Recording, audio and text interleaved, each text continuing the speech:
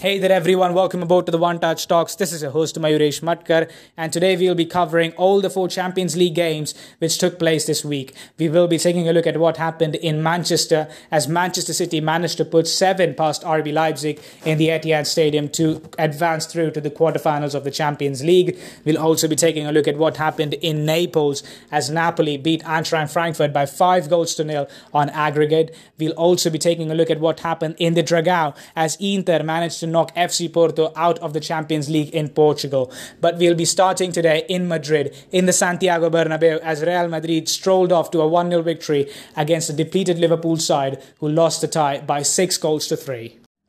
Regardless of the form, for any team to overturn a 3-goal deficit away at the Santiago Bernabeu is going to be a Herculean task. For Liverpool, who are struggling especially, and who have not done well away from home this season, it was going to be more of a difficult task for them.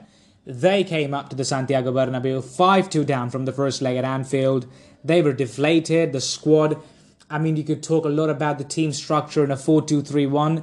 That's not the sort of a game plan that we see Jurgen Klopp playing. It's more of a 4-3-3 structure, of a 4-3-3 with a false 9 structure that we are used to seeing from Jurgen Klopp. That wasn't the case.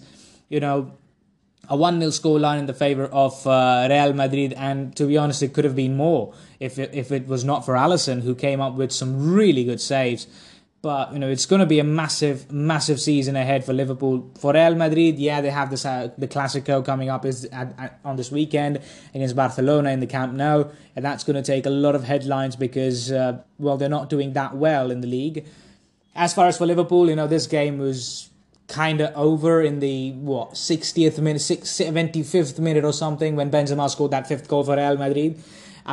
It is very difficult to come to the Santiago Bernabeu. Teams have done what Liverpool were asked to do.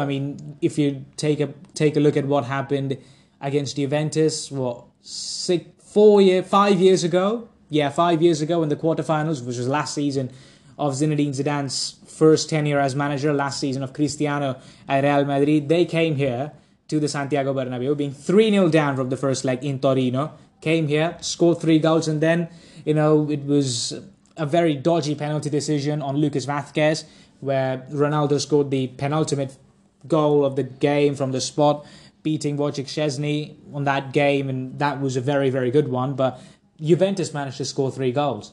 So did Ajax the following season, where they were in all sorts of mess, and under Santiago Solari, they were 2-1 up. Real Madrid were 2-1 up from the first leg at Amsterdam, and they came back here to the Santiago Bernabeu. They couldn't handle the brilliance of that Ajax side, led by Erik ten Hag, and lost the game by 4-1. Ajax won the tie by 5-3 on aggregate. Then came, if I'm not wrong, Chelsea last season, where Chelsea were 3-1 down from the first leg, and they came to the Santiago Bernabeu, again, very deflated. They were not in good form in the Premier League as well. They were, third? They were miles off the second place and miles off the fourth place as well, so they were on an island, isolated on the third place. They came here at the Santiago Bernabeu, won by 3-1 in the regulation time, and then lost the game in extra time on aggregate. So, there have been instances where teams have found a sort of a motivation to come here to the Santiago Bernabeu and do what was required. But this was more of a Herculean effort because I thought, Liverpool, just the way they have been playing this season has not been good. Again, they've had injury blows this season, a lot of them. You can, draw parallels to the 2020-2021 season because they had lots of injuries, especially in the centre-back areas. This season, they have had injuries in the midfield. They have had injuries in the offensive areas as well. You still don't have Luis Diaz there. In the midfield, Henderson was not playing in that game. So was Stefan Bajcetic. Stefan Bajcetic is out for the season. So, that just keeps him outside of any sort of conversation that we will have regarding Liverpool. Also, Harvey Elliott didn't play. Fabio Carvalho. They've got players, but some or the other reason they were not able to play. They played Milner, they played Fabinho. Milner was good, I would say. He had a lot of work rate going on in that pitch. But, you have to say, if someone at 37 years of age is playing for Liverpool in the Champions League game away at the Bernabeu. There's something wrong with the team structure. There's something wrong with the team planning. There are fundamental things in that team at the board level which are very, very wrong. You look at people like Ian Graham and Michael Edwards, who are so influential in getting the players that Liverpool have got in the last 5 years. From players like Firmino, Fabinho, Wijnaldum, so many good players. Andy Robertson for 8 million, that was probably the bargain of the last decade. You look at players like Sadio Mane, Mo Salah, so many good players who have been influential for the success at Liverpool. They got those players because of the data that was presented by people like Ian Graham and Michael Edwards, and now they've completely been shrugged off from the office, and now people like Pep Lijnders are influencing the transfer decisions, which is not really their job. Talking about the other aspect of this, and was Real Madrid, who was so good on the night. I mean, players like Toni Kroos had a fantastic game. My goodness, I mean, he does not seem to miss a beat, because he's just so good with the ball. With his passing, picking out players at ease, so very good at whatever he does. And again, a massive shout out to Eduardo Camavinga, who certainly has a head of a 27-year-old player, not a 20-year-old player.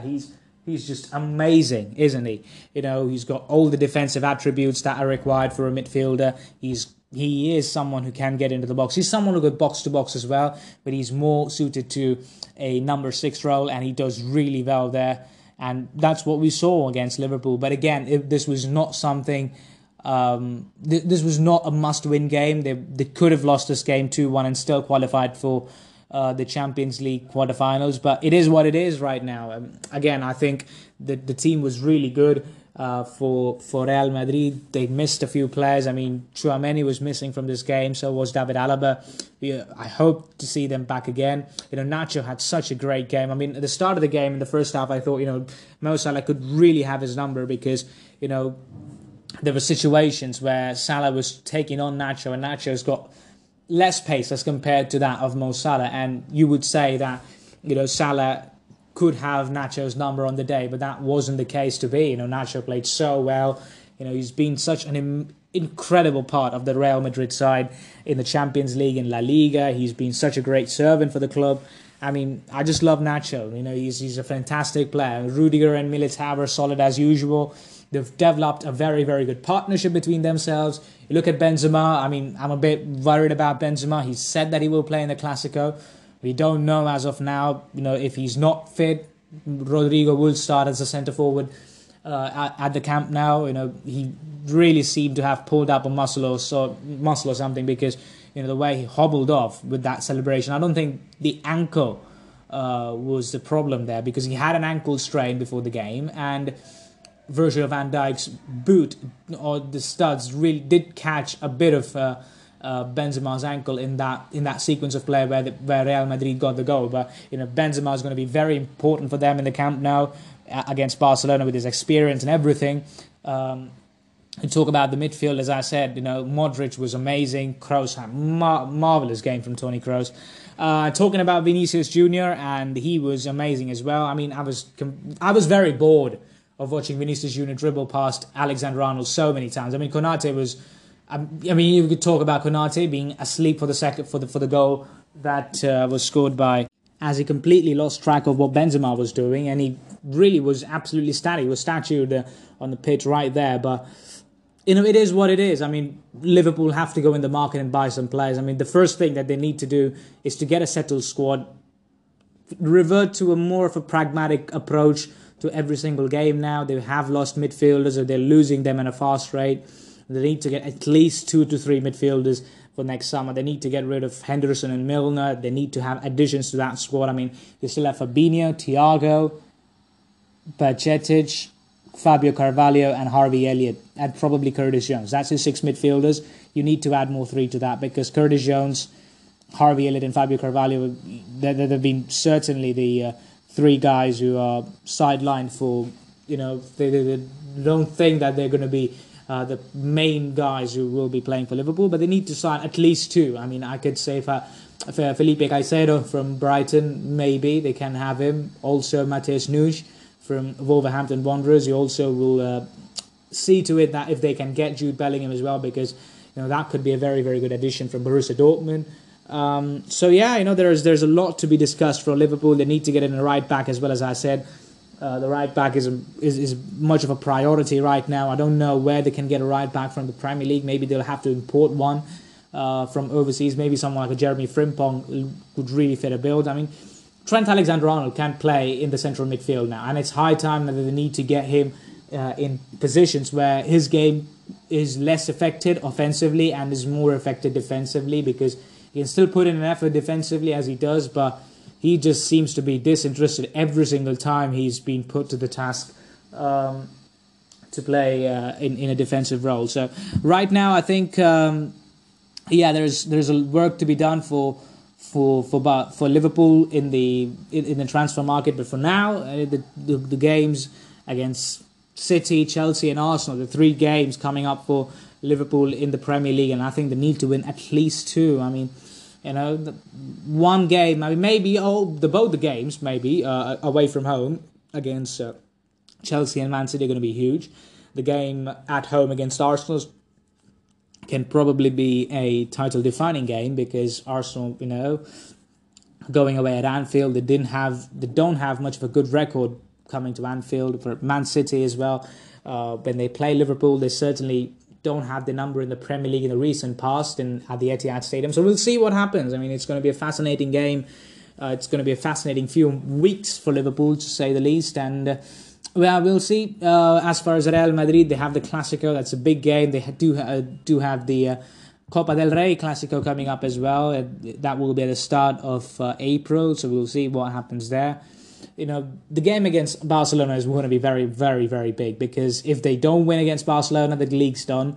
And I just hate to say that, but the league's done. I mean, if they win against Barcelona, there's 2-3 games that Barcelona can slip up, and I can easily see that, because they're not playing that well. I mean, if you look at the game against Bilbao the weekend in La Liga, there was not much in that game. Athletic Bilbao could have got something out of that one, because they had a goal disallowed, they had chances, they had some very good saves pulled up from Ter Stegen. So there's still a chance for Real Madrid maybe to bounce back in the league. I mean, it's not being done as of now by any team, so it is kind of unrealistic for me to look for that. But yeah, I would really like Real Madrid to win the league over the Champions League. I mean, I would take that. But it is what it is now. I would see where things are turning out to be. But the squad strength as well, something is really kicking me off, because that could be a probable hindrance in them putting up a consistent run in La Liga from now until the end of the season. So for the second time in a matter of a month, we've had a Manchester club being involved in a 7-0 scoreline. This time, the Manchester club was on the winning side. Unlike Manchester United, Manchester City won against RB Leipzig by 7-0 in the Champions League, and they are through to the quarterfinals. And again, we'll say that Man City, very good side, yes, but the game was more a highlight because of Slavko Vincic, who is the Slovenian referee who was officiating this game. A very experienced guy in many ways, and he's been managing the Champions League games for a long time now. But this was a complete howler from the referee in the first half itself. I mean, you would say Man City were 3-0 up in the first half itself, and you're not wrong, but the referee just didn't cover himself in glory, and the floodgates opened up with the referee because there were so many ludicrous refereeing decisions in this game.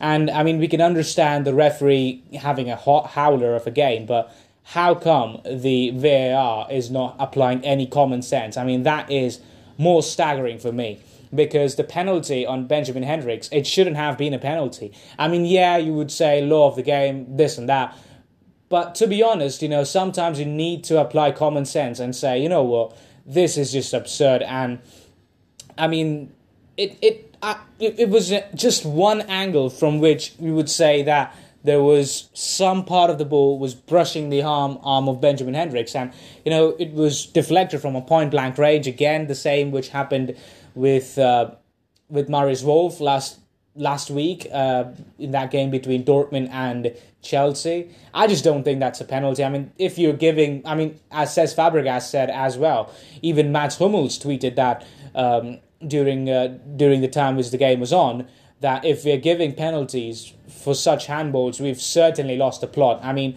you have to use common sense. I mean, letter of the law, stuff like that, yeah, but common sense has to prevail sometimes, and that's what I think. The Edison foul on Konrad Laimer, that should be in a red card. I mean, you just can't go and clatter someone in the hips like that. And on the other side, Ederson just not being given. He even escaped a yellow card, and Timo Werner, who was protesting for that, and rightly so, he was protesting for that foul. He gets a yellow card instead. I mean, that's completely poor officiating. Jack Grealish shamelessly dived for a penalty, and that was not being given a yellow card for simulation. Kevin De Bruyne didn't get a yellow card for stomping, I guess it was Kevin Campbell or Dominic Szoboszlai. I mean, these are some decisions that, were completely poor. In the first half itself, Slavko Vincic just completely put out RB Leipzig to the cleaners. I mean, again, you would say that Leipzig should have been playing well, and I completely agree with you. But the thing is that if refereeing is of this quality, you certainly are at the mercy of the referee, because it's just poor officiating all throughout. By the way, if you talk about the game, I thought Man City was superior before these incidents happened, but they were not able to score goals. Man City looked the likelier ones to score goals, and my goodness me, Blažević, what was he trying to do? I mean, again, another decision. Erling Haaland just barraged into Blažević, who was trying to clear that ball for the second goal, was trying to play the ball out from the back. It was just disastrous thing to do with this Man City side, because he was not able to do that. And he cleared that ball, it went straight to Akanji, who played that ball to its Kevin De Bruyne. But when Blažević was trying to get the ball through his legs, it was Erling Haaland who just barraged into him in his back, and that should have been a foul anyways, because he just can't touch the goalkeeper. But anyways, it was not being looked by the VAR. It should have been disallowed anyways for an Erling Haaland foul. I don't know how that goal was allowed to stay in, but that's a discussion for some other day. I would say, it was just poor application from Blažević. I mean, I still think he's a very good goalkeeper. He's a very good number 2 for someone like what's the goalkeeper's name? I just completely forgot. Peter Gulacsi, yeah. Peter Gulacsi is a good number 2 for Peter Gulacsi, but just don't play out from the back anymore. I mean, it's just terrible to see.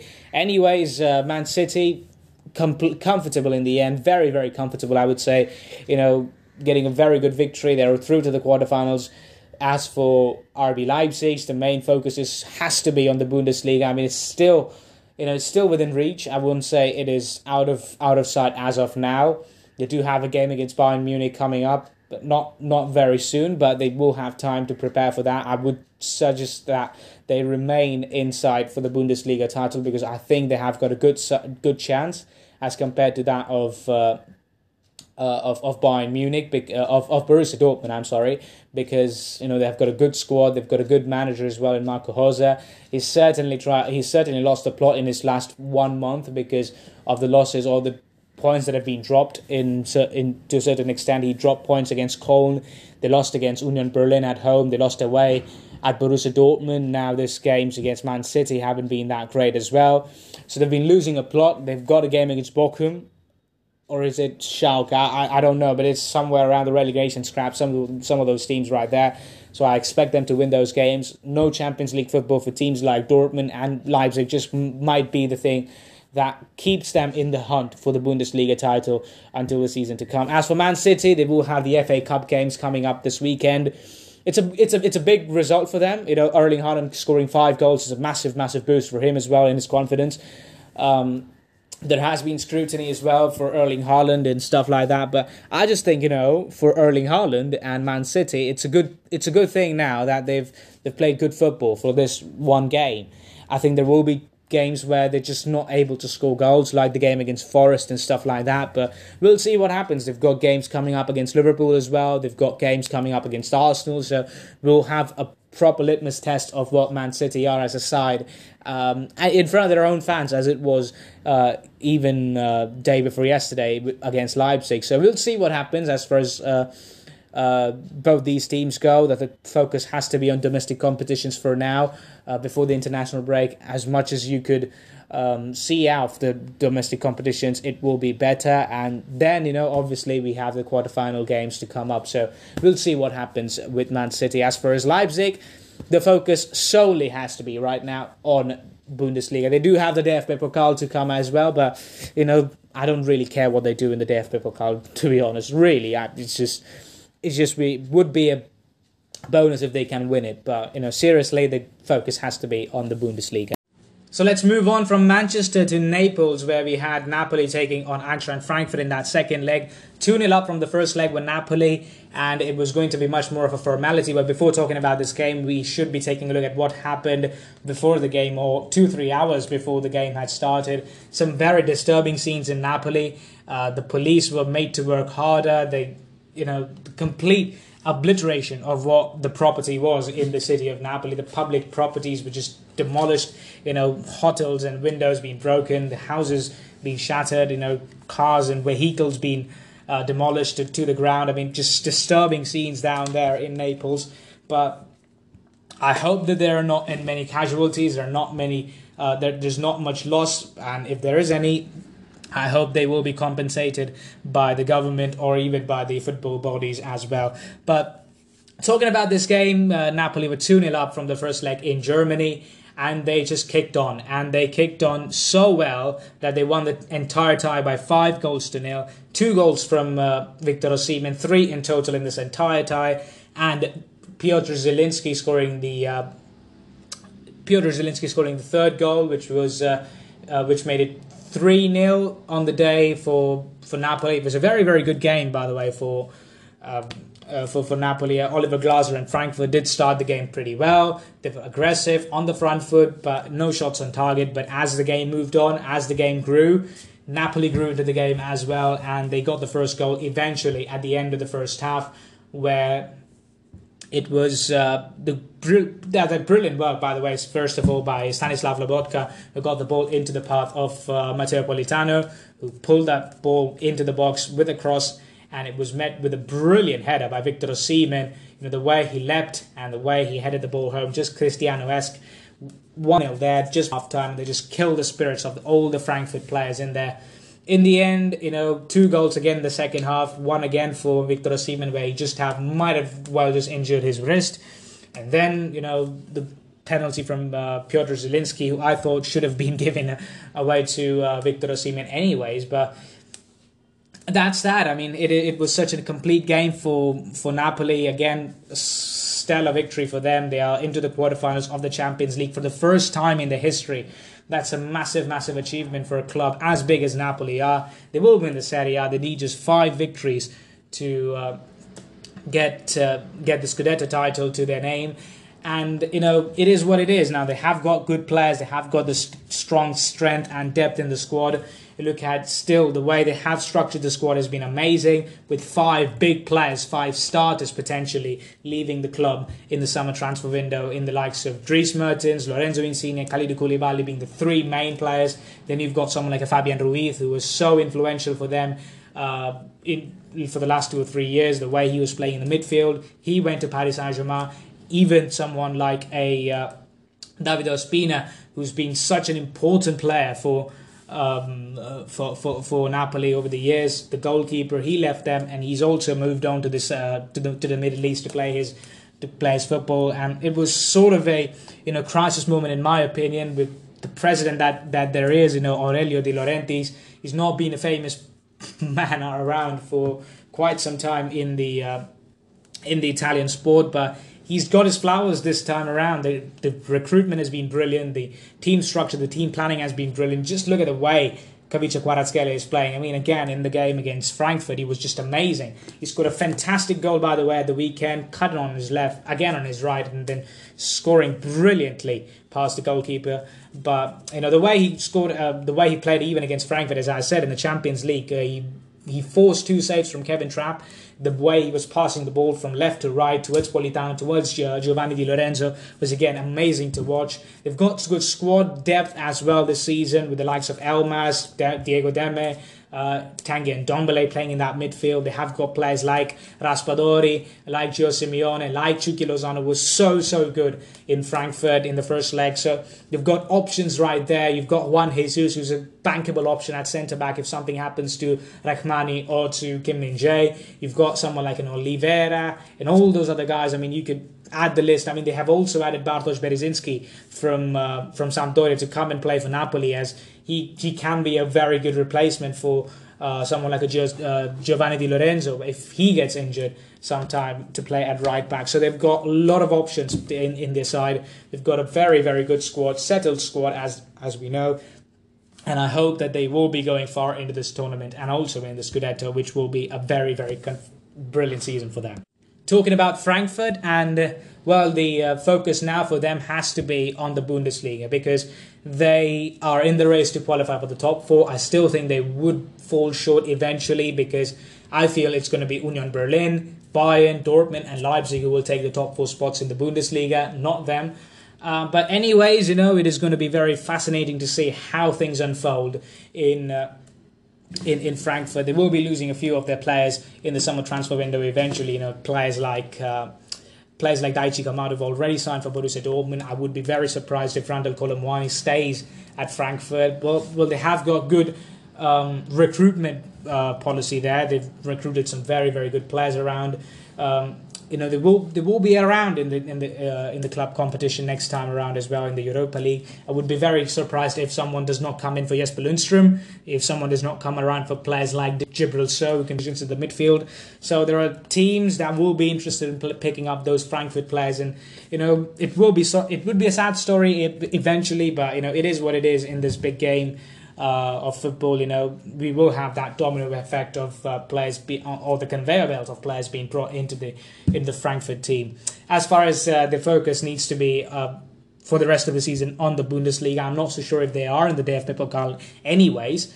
But yeah, talking about this game, they were a bit placid. They were not as good as we would expect. I mean, they were having a very good time since the World Cup, and they've just tailed off a bit in the last 1 month, where they've lost games in the Bundesliga as well. They were shoulder to shoulder with all the other teams in the Bundesliga fighting for that Bundesliga title. There were one point, there were five at one instance in that season, in the season after the World Cup. They were 5 points behind Bayern Munich. I mean, that's crazy to even comprehend right now, but it is what it is right now. With Frankfurt, you have got no assurances anyways. We'll see what happens with Frankfurt, because it's going to be very fascinating to read into what the theme is going to be from now until the end of the season. I hope it's going to be a very positive one. Oliver Glasner, I've got a lot of respect for him. I've got a lot of time for him. He's a very good manager. I think he's tactically very sound. He's got good understanding of the game, and I think he will do a good job for them this season. We'll just have to wait and see where the season ends for this Eintracht Frankfurt side. So let's move on from Italy to Portugal, as we had Inter travelling away to the Dragao to play Porto, but they had to avoid defeat, and they did so as the match ended in a stalemate, 0-0 between the two sides after the 90 minutes played at the Dragao, 1-0 to Inter on the aggregate scoreline, and they are through to the quarterfinals of the Champions League. And to be honest, I think it was a really poor game. I just didn't enjoy this one, but it was fun to watch after the 60th minute itself, where I just switched off from the Man City-Leipzig game completely. But yeah, talking about this game, Porto were missing 3 players from their starting 11. João Mario, the right back, out due to an injury. So was Pep, and they were also missing João Mario, they were also missing Otavio, who got himself stupidly sent off in the San Siro against Inter in the first leg. So they had 3 injuries coming up for them, and it was going to be tough, because it hasn't been that smooth of a ride for Porto. Sergio Conceição's not had a good time around with the fans as well. He's been complaining here and there. He's achieved a lot of good things with Porto. The budget and everything has been a bit questionable for them, but he's achieved a lot of good things with his Porto side, and he needs to be applauded for that. But which is just so very poor if you talk about Porto, because the in-game decisions, something that have really been bugging me for a long time. And even in this game, he played Ivan Nilsson, who was really to get on the pitch. I mean, he still played him in the starting 11. He was being hooked off in the first half itself. And, they had to revisit their plans. There was not a lack of clarity in what they wanted to do. I mean, Pep had to play right back. Not the Pep who plays for Portugal, but the Pep who has got a Brazilian passport for now. So he had to play right back. I mean, there's still a lot of things that are not right with this Porto side. But as I said, a lot of blame has to go for Sergio Conceição as well. But talking about this Porto side, there are a lot of things which are not right, as I said. If you have players like Pep and Marcano playing as your centre-backs, as your two starting centre-backs, to be honest, then your club has a big problem. They've not replaced a player like Vitinho, who went for a lot of money last season. They've not replaced, in many ways, Luis Diaz. I mean, I know Galeno's played well, but, Luis Diaz was Luis Diaz. He had a different gravy to himself. Fabio Vieira, who's transferred to Arsenal, they've not replaced him properly. So there is a lot of structuring to do in this side. They're a rich club in Portugal, but the thing is, the investment hasn't been coming. Sergio Conceição has criticised openly the board members and everyone, even Pinto de la Costa as well. But it's not happening for this Porto side, and it's a bit sad. And I thought this was a winnable tie for them. This was a very, very interesting tie. Sergio Conceição as well before the game said that he does not care how his team plays, but he just needs the victory, and that's the right way to go. I mean, in many ways, when you don't have players around. This is sort of a thing that you would find people saying. I mean, they set up in a 4-3-3 with three midfielders, shockingly, in Uribe, Eustáquio and Grujic, who had a very, very good game, by the way. The front three was Ivan Nilsson, Meiteremi and Galeno. Ivan Nilsson, as I said, hooked off, and then he was replaced by Tony Martinez, who had a very good chance in the second half. But then it was not much for the first 60 minutes, and then the game took off. There was a lot of fights and everything. Well, the game was going on and on and on. Pep had got himself sent off. The one who was playing, obviously, I'm going to allude to him. It was a very, very interesting game after the 60th minute. I mean, in the stoppage time itself, Porto had three chances to score. One was played off the line by Denzel Dumfries. One hit the crossbar. One was a good save by Onana as well, onto the crossbar. Anyway, so it was a very, very good effort in the end. They should have won. They should have won the game, by the way, Porto. I really felt sorry for them. I really feel sorry for Sergio Conceição as well, as he was absolutely pissed off after the full-time whistle. He was pissed off on the referee. He was pissed off by the Porto players and the Inter players and everyone. He was having none of it. He refused to shake hands with any of those Inter players. He refused to shake hands with Simone Inzaghi as well. He was absolutely... He was very angry. I mean, he could have smashed somebody's face anyway. So, I mean... He was going on. I mean, he's had a lot of bad things happening for him in the season. I mean, if you look at the start of the season as well, and after that loss at the Dragao against Club Brugge in the Champions League, we had people, the local Porto fans, throwing stones at his car, where he had his kid and his wife as well in that car with him. It was a very horrible thing to happen. But then again, he's not helped his case. He's been. I've been saying this for a long time, that Sergio Conceição, in my opinion, is the best Portuguese manager right now in the world. I mean, I can talk about Ruben Amorim as well, and I will be talking about him in a minute, but he is the best Portuguese manager in the world right now, and period. That is what it is. But he's not helping his case while doing everything that he's doing. Even in the post-match press conference, he was telling that the ball boys have to be very, very fast in giving the ball back. I mean, come on. He has to get some blame for this one. Well, talking about Inter were very good. They did what they had to do. They riled off Sergio Conceição for starters. I mean, that was part of the plan or no, I don't know. But they did what they had to do in that regard. Even the way they set up, I think they were very good. The same midfield three of Mkhitaryan, Barella and Çalhanoğlu. Denzel Dumfries, by the way, had an amazing game. I thought the defence as well, I think especially Francesco Acerbi was brilliant in this entire game, and so was Andre Onana, showing off his immense goalkeeping skills around. Very, very good game for them. 0-0 draw, they will take it. They'll take any day of the week. They're not having a good time right now in the Serie A. They lost against I don't remember whom they lost against, but they lost at the weekend. I mean, that's given another leap to to Napoli. I mean, they're not going to win the Serie A for sure, but the race for the top four is very, very interesting. They are in touching distance from the fifth spot as well. The team from the fifth spot, which is AS Roma, they can catch Inter if they slip for the 2 games, and anything can happen in Serie A at this time. I mean, it's a tricky league to say at the least. But now at least, I mean, they have the Champions League quarterfinals, a winnable draw. Again, we'll talk about that, but. Yeah, we'll see what happens. I think it's going to be a very fascinating game to watch between them and Benfica in the quarterfinals, as we'll talk about that as well. But as of now, I think the focus has to be on the Serie A and see to it that they get into the Champions League next season as well. So we need to take a look at what happened in the Europa League yesterday, as we had some very, very interesting games in the second flight of European football. We had Feyenoord beating Shakhtar Donetsk by 7-1 in Netherlands. They had a very, very good day, didn't they? Kevin Kelsey getting a very much of a consolation goal at the end of the game. But yes, 7-1 Feyenoord. There's not much to say about that. Fenerbahce were up against Sevilla in Turkey, and they managed a 1-0 victory. Ener Valencia, the Ecuadorian international, was the only goal scorer in this game, but in spite of that loss, Sevilla move on to the quarterfinals of the Europa League as they advance by 2-1 on the aggregate scoreline. There was another game, big game again, Real Sociedad against AS Roma, a very, very important game for Jose Mourinho. He went away to Sociedad after that terrible loss at the weekend against Sassuolo. It was game which had a lot of emotions going on. Obviously, Jose Mourinho was not on the bench to cheer up for his team, but it was a very tough pill to swallow with Roma beaten up by Sassuolo. They went to the Basque Country to play Real Sociedad. It was a good game, 0-0 the scoreline. AS Roma go through on the aggregate by 2-0. There was a red card incident as well in this game, as Carlos Fernandes he got sent off at the very end, but that's not going to make any difference as of now.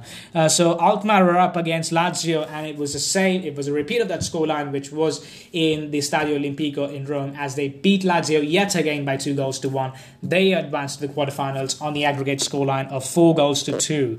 Another big game in the Europa League. So Real Betis take on Manchester United in Sevilla, and the game ended in a 2-1 in a 1-0 victory.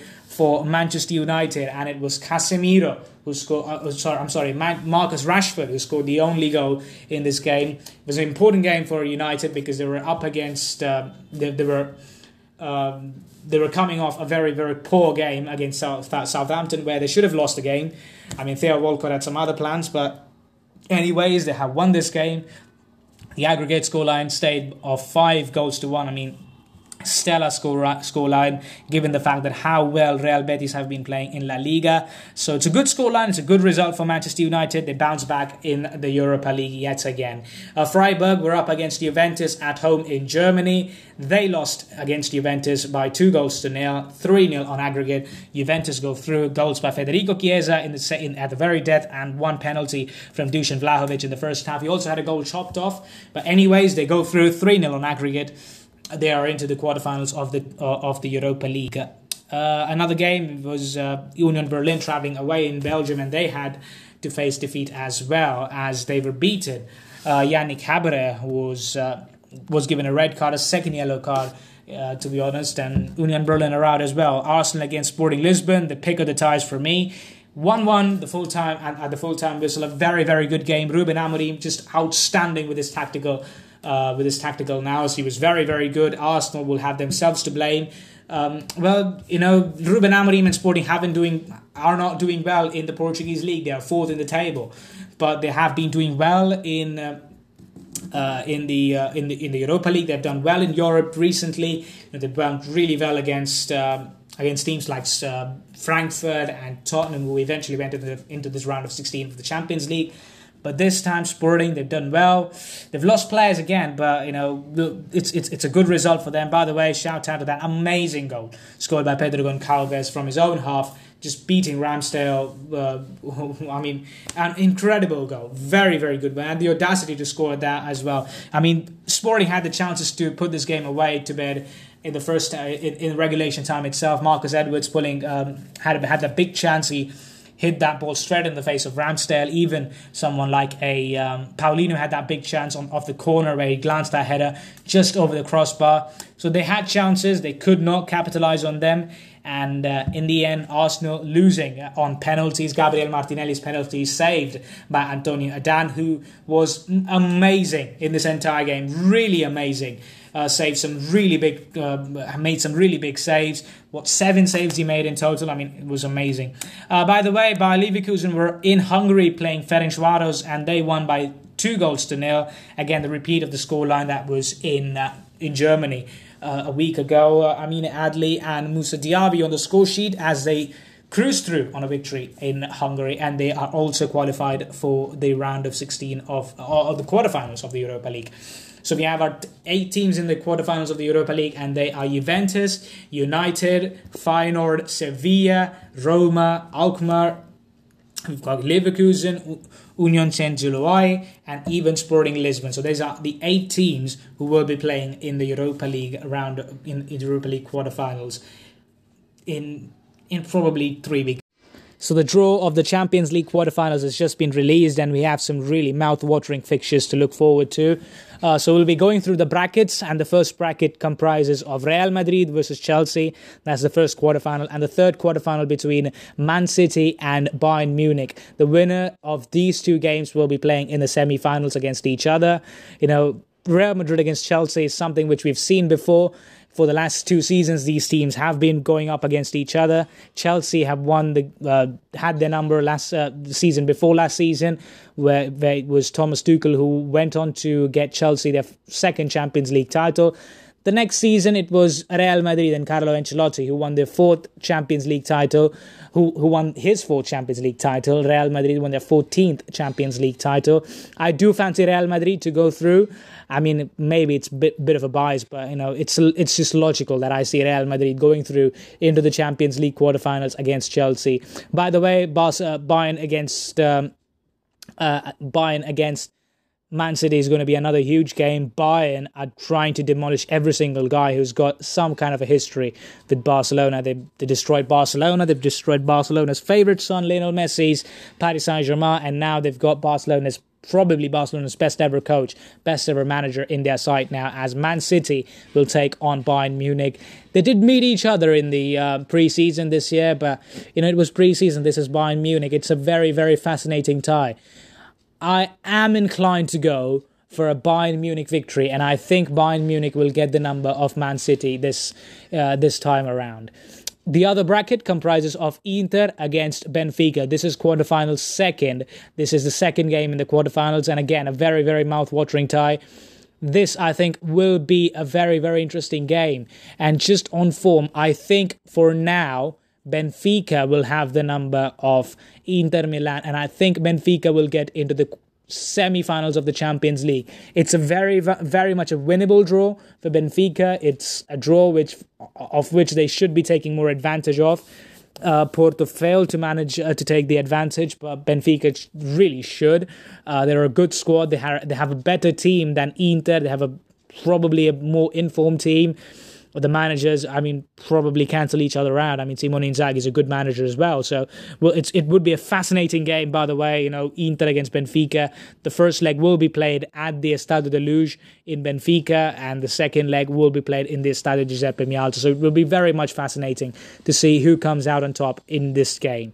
The last quarterfinal, the quarterfinal 4, will be taking place between Milan and Napoli. Serie A derby, and well, it's going to be tough for AC Milan. I think Napoli have this game in their hands.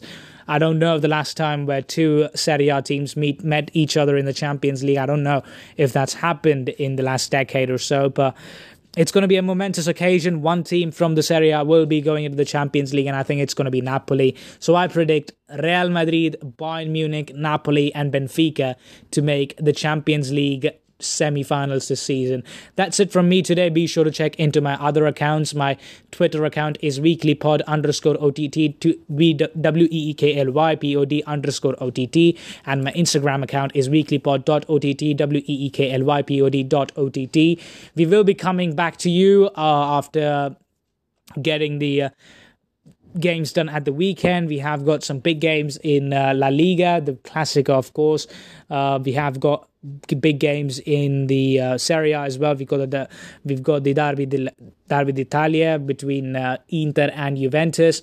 We also have Bayern Leverkusen against Bayern Munich in the Bundesliga, some FA Cup action as well. So we'll be back after this weekend, probably on Tuesday. Until then, this was your host Mayuresh Matkar. Thank you very much.